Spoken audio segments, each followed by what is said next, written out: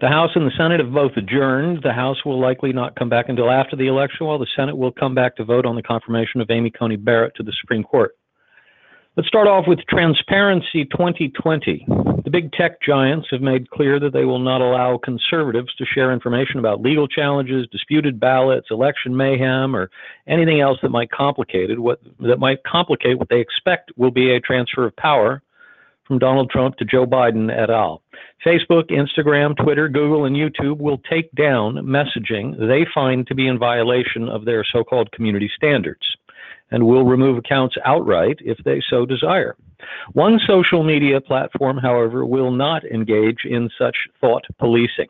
Parler, which for those of you who haven't heard of it, looks and feels most like Twitter, has announced its election transparency pledge. The platform says it will, quote, parlay publicly available information on election rules and procedures, statements by candidates, parties, and watchdogs, and will echo individual parlays with the hashtag Transparency2020 hashtag that receive a high level of engagement from our community, end quote. For those of you who are interested, I've included some links in the suggested reading so you can get more information. To the debates. On Thursday morning, without having bothered to even inform the two presidential candidates, let alone discuss it with them, the Commission on Presidential Debates decided that because of President Trump's coronavirus diagnosis, the next presidential debate, scheduled for Thursday, October 15, would be switched from its planned town hall format and would instead be a virtual debate. Within less than an hour, President Trump announced he would not participate in such an exercise. Over the course of the next 36 hours, discussions went back and forth before the commission announced its decision simply to cancel the debate outright. What the commission has done here is irrational and can only be explained as the result of a conscious decision to provide cover for the Biden campaign. The decision makers at the CPD had no reason to believe that President Trump's coronavirus would not have run its course by next Thursday. Parenthetically, the president's doctor released a memo last night saying that President Trump was, quote, no longer considered a transmission risk to others, end quote. Even a man as much a part of the Washington establishment as former Senate Majority Leader Bob Dole recognized the problem and commented that he knew all of the Republican members of the commission, and it troubled him that not a single one of them was a supporter of President Trump. As it stands now, there will be no town hall format presidential debate. So far, the commission has said nothing about the scheduled final debate, set to take place on Thursday, October 22 at Belmont University in Nashville. The moderator for that debate will be Kristen Welker of NBC News. She's the network's White House correspondent and co-anchor of Weekend Today. To investigating the investigators, Attorney General Bill Barr has been telling the White House and senior Republicans that they should not expect further indictments or the release of a serious narrative from Connecticut U.S. Attorney John Durham before the election. Durham has for more than a year been tasked with investigating the origins of the FBI's Crossfire Hurricane investigation of President Trump and his campaign. President Trump is not happy with this turn of events. During a Fox Business News interview on Thursday, he declared in no uncertain terms that he believes Barr has, quote, got all the information he needs, unquote, to file charges. But he insists on getting what the president called, quote, more.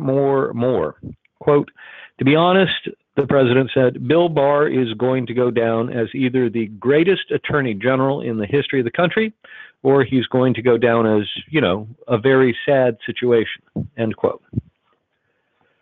Coronavirus relief. Is the deal on or off? Even those who've been following the ongoing negotiations over the next coronavirus relief bill cannot say for sure. On Tuesday morning, back at the White House after spending the weekend at Walter Reed Army Medical Center, President Trump ordered his negotiators to cease and desist to end the negotiations with Speaker Pelosi. Political Washington erupted. Republican lawmakers were outraged and Democrats were gleeful. The talks, which no one had expected to come to fruition, but which everyone knew were important to continue for political reasons, were over. And at Trump's demand, it looked like he had wrapped up an early Christmas present for Speaker Pelosi and had it hand-delivered to her.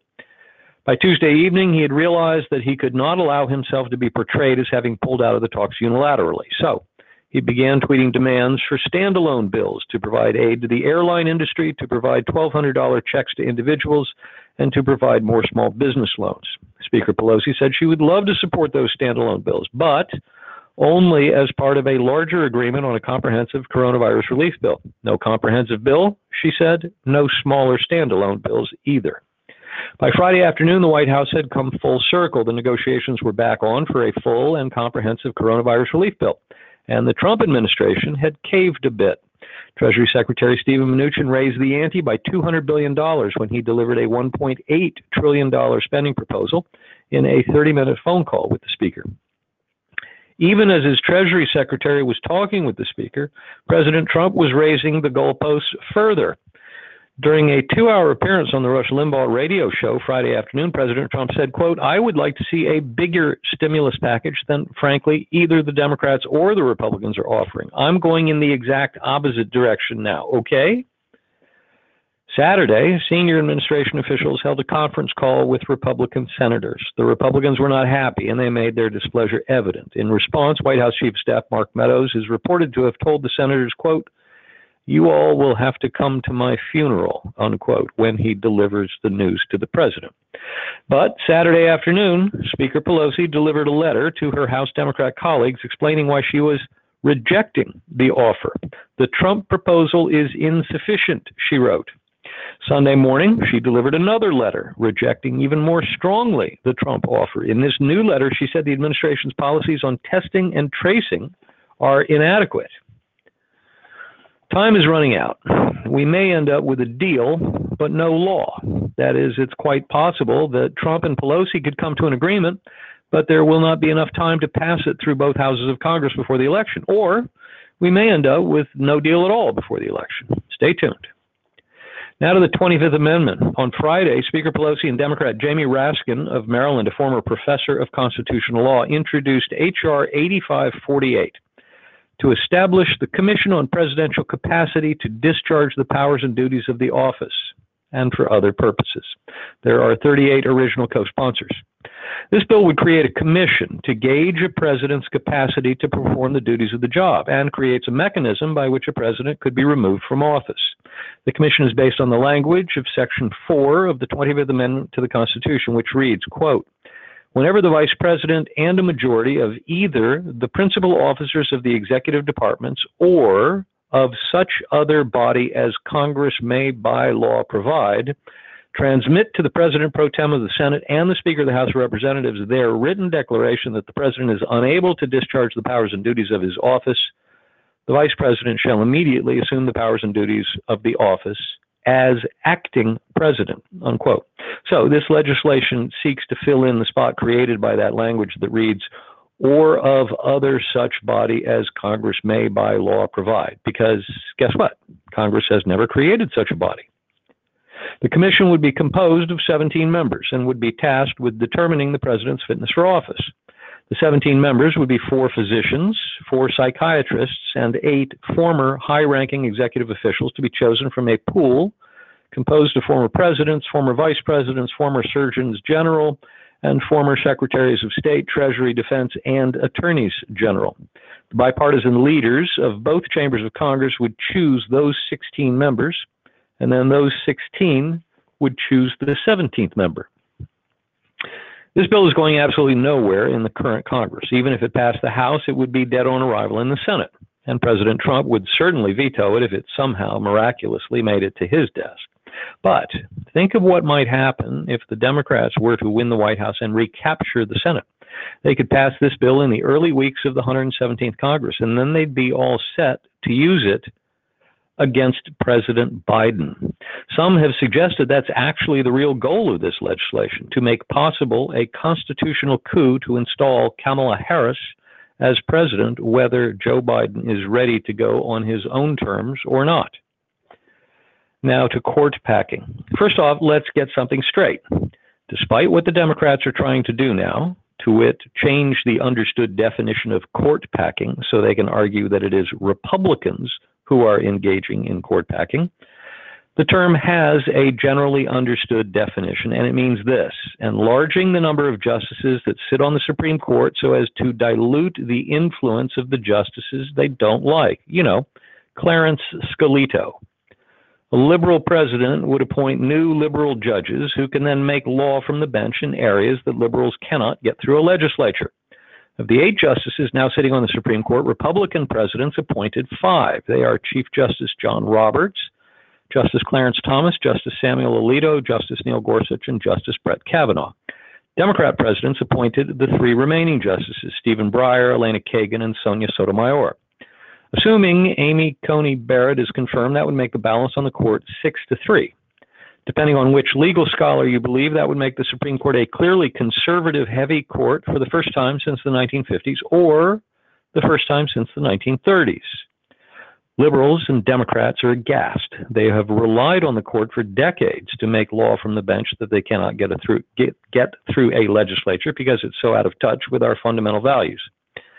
So their solution is to pack the court by adding new liberal justices. All it would take is a simple piece of legislation that amends the law that's been on the books since 1869, which sets the number of justices of the Supreme Court at 9. And the amendment could be simple. All it would have to do is strike the word 9 and replace it with, say, 13. If the court were expanded to 13 justices, that would create 4 openings that could then be filled by a President Biden. Take the 3 justices already appointed by Democratic presidents previously, add 4 new justices nominated by President Biden, and voila. Now you've got a Supreme Court that's balanced with 7 justices appointed by Democrats and 6 by Republicans. This is a terrible idea. In fact, it's so bad that in the 1930s, when the Supreme Court struck down as unconstitutional some of the things Franklin Delano Roosevelt passed as part of his New Deal agenda, Roosevelt tried to pack the court. He pushed a bill that would have added up to 6 new justices. At that time, Democrats controlled the Senate by a margin of 76-16. But even with a 60-vote margin in the Senate, he couldn't get it through because even party loyalty has its limits. Democrats have been talking about this for more than a year. Kamala Harris said she was open to the idea a year ago when she was still running for the Democrat nomination for president. In the wake of the passing of Justice Ruth Bader Ginsburg, Democrats and liberals are talking openly about packing the court with new additional seats. But Biden and Harris know this idea is not popular with the general public. In fact, changing the rules like this is so unpopular with the general public that I think the election could turn on this hinge if this could be made into the voting question the voters are asking themselves as they make their voting decision. Biden and Harris are so worried about this idea, they have made the decision not to answer questions about it. This is not playing out well. Biden would not answer a question about it in the first debate with Trump. Harris would not answer Pence's questions about it, and he asked her directly twice. Now Biden has gone so far as to say, quote, "No, they don't deserve an answer," when asked by a reporter a few days ago if he didn't think voters deserved an answer from him. He even parroted Nancy Pelosi when he said we would have to find out after the election what is his position on court packing. What can we deduce from the refusal of the Biden-Harris ticket to tell us what is their position on court packing? Well, it seems reasonable to me that if they were opposed to it, they would simply say so. They'd be on the right side with the public. So if they opposed it, why wouldn't they just say so? Not only would it not cost them anything, it would actually gain them something. So there's got to be a reason they don't answer the question with a simple, "Of course we oppose that. Next question." And the only reason I can come up with is they support the idea. They plan to pack the court if they get elected. Stay tuned. This issue is not going away. And finally, to the Supreme Court. Judge Amy Coney Barrett's confirmation hearings will take place this week. On Monday, senators and the nominee will make their opening statements all day long. On Tuesday and Wednesday, senators will question the nominee and then go into executive session. On Thursday, the committee will question panels of outside expert witnesses. On Sunday, she released her 4-page opening statement. You'll find it in the suggested reading. I'll give you just 2 excerpts I found important. First, quote, "Courts have a vital responsibility to enforce the rule of law, which is critical to a free society. But courts are not designed to solve every problem or right every wrong in our public life. The policy decisions and value judgments of government must be made by the political branches, elected by and accountable to the people. The public should not expect courts to do so, and courts should not try," end quote. Later, in her concluding paragraph, Judge Barrett says, quote, "I believe in the power of prayer, and it has been uplifting to hear that so many people are praying for me," end quote. Given what her opponents have made of her religion, I am glad to see she is not backing off. And that's our Washington Report for this week.